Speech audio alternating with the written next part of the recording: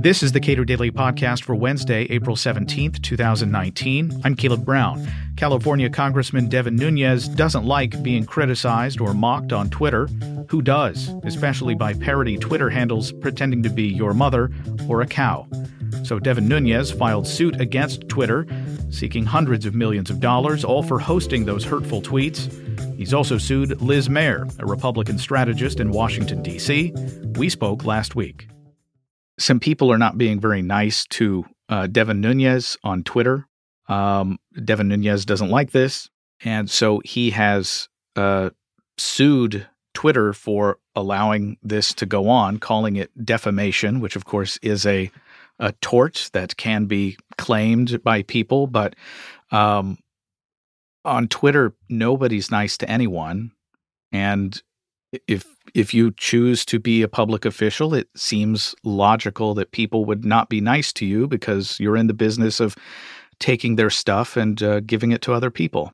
Yeah, well, I think in general, the internet is not a super friendly place. And I think that that's true whether you are a very visible public figure or not, whether you're a government official or not. Certainly, I think if we all look at replies that we have to various tweets that we put out just as average citizens, we're going to see that trend play out. But yes, I think that it's very important to understand here that with regard to these two lawsuits in which I am now a defendant, we have a sitting member of the United States government who is using litigation as a cudgel to try to stifle free speech. And that is literally what James Madison was concerned about when he wrote the First Amendment to prevent people from doing that. You know, his point was that censorial power should not rest with the government over the people. It should be the reverse, i.e. that people should have free speech, media should have free speech, pamphleteers should have free speech. And, you know, as weird as it seems to compare pamphleteers to modern day people tweeting away in the form of, you know, an anonymous cow or myself on Twitter. The reality is that what Madison was trying to protect was that speech that would enable people to hold their government accountable and to criticize government officials. And that's really what's at issue in this lawsuit, whatever else he may say. This is a First Amendment case, and this is about whether we are going to have, you know, broad supports and defenses for free speech in this country or whether they are going to be curtailed. The suit seems, if not frivolous, at least baseless. But making the claim that and roping Twitter into this seems to be particularly problematic. I think it's one thing to sue an individual and say, you are defaming me. But I think it's quite another to loop in this massive platform to say I, the government, or I, a member of the U.S. government, think that you should not be allowed to allow these kinds of statements on your platform. I mean, obviously, I have to be careful how I respond to that and what I say about any of this as a defendant in the lawsuit. But certainly there are commentators who have gone out and opined about that and the merits of doing that and what that means for free speech and freedom of association and free markets and things like that. You know, from my perspective, obviously, my focus really is on the free speech element of this because my free speech rights are specifically what he is trying to limit and what he's trying to curtail. But I would just add to that, well, this is obviously directed at me and whoever Devin Nunes' cow and Devin Nunes' mom are.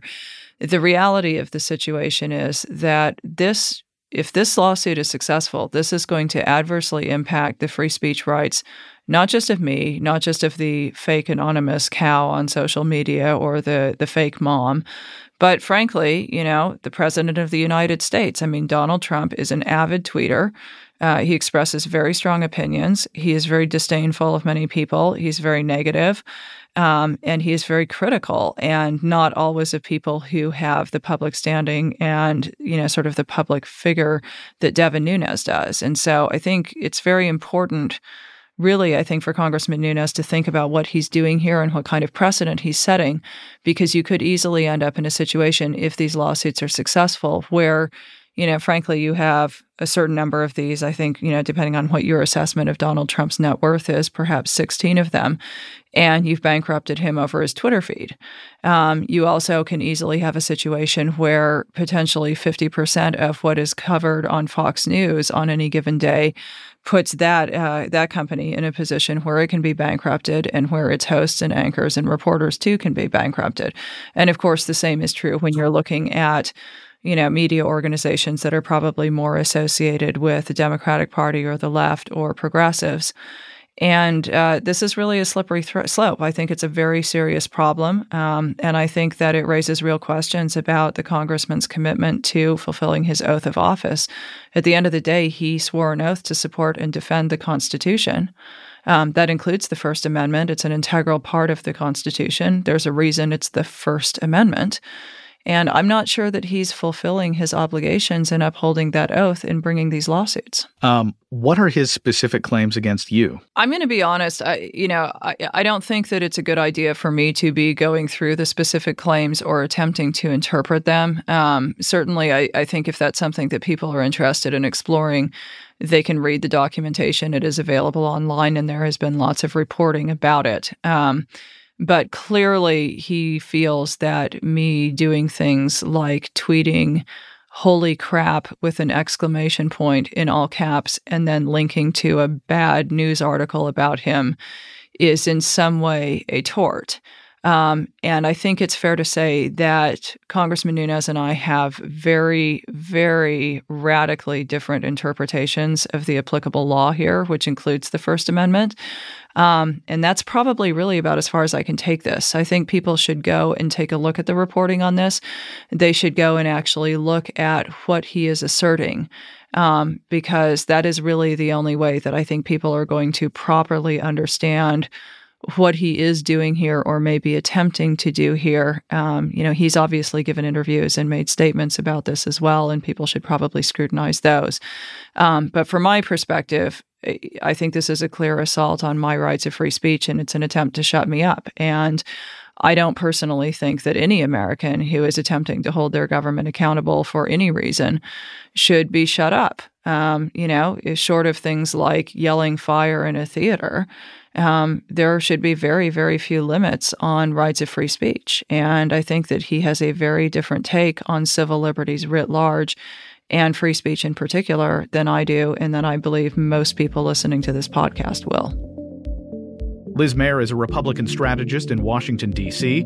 Subscribe to the Cato Daily Podcast wherever you get your podcasts and follow us on Twitter @CatoPodcast.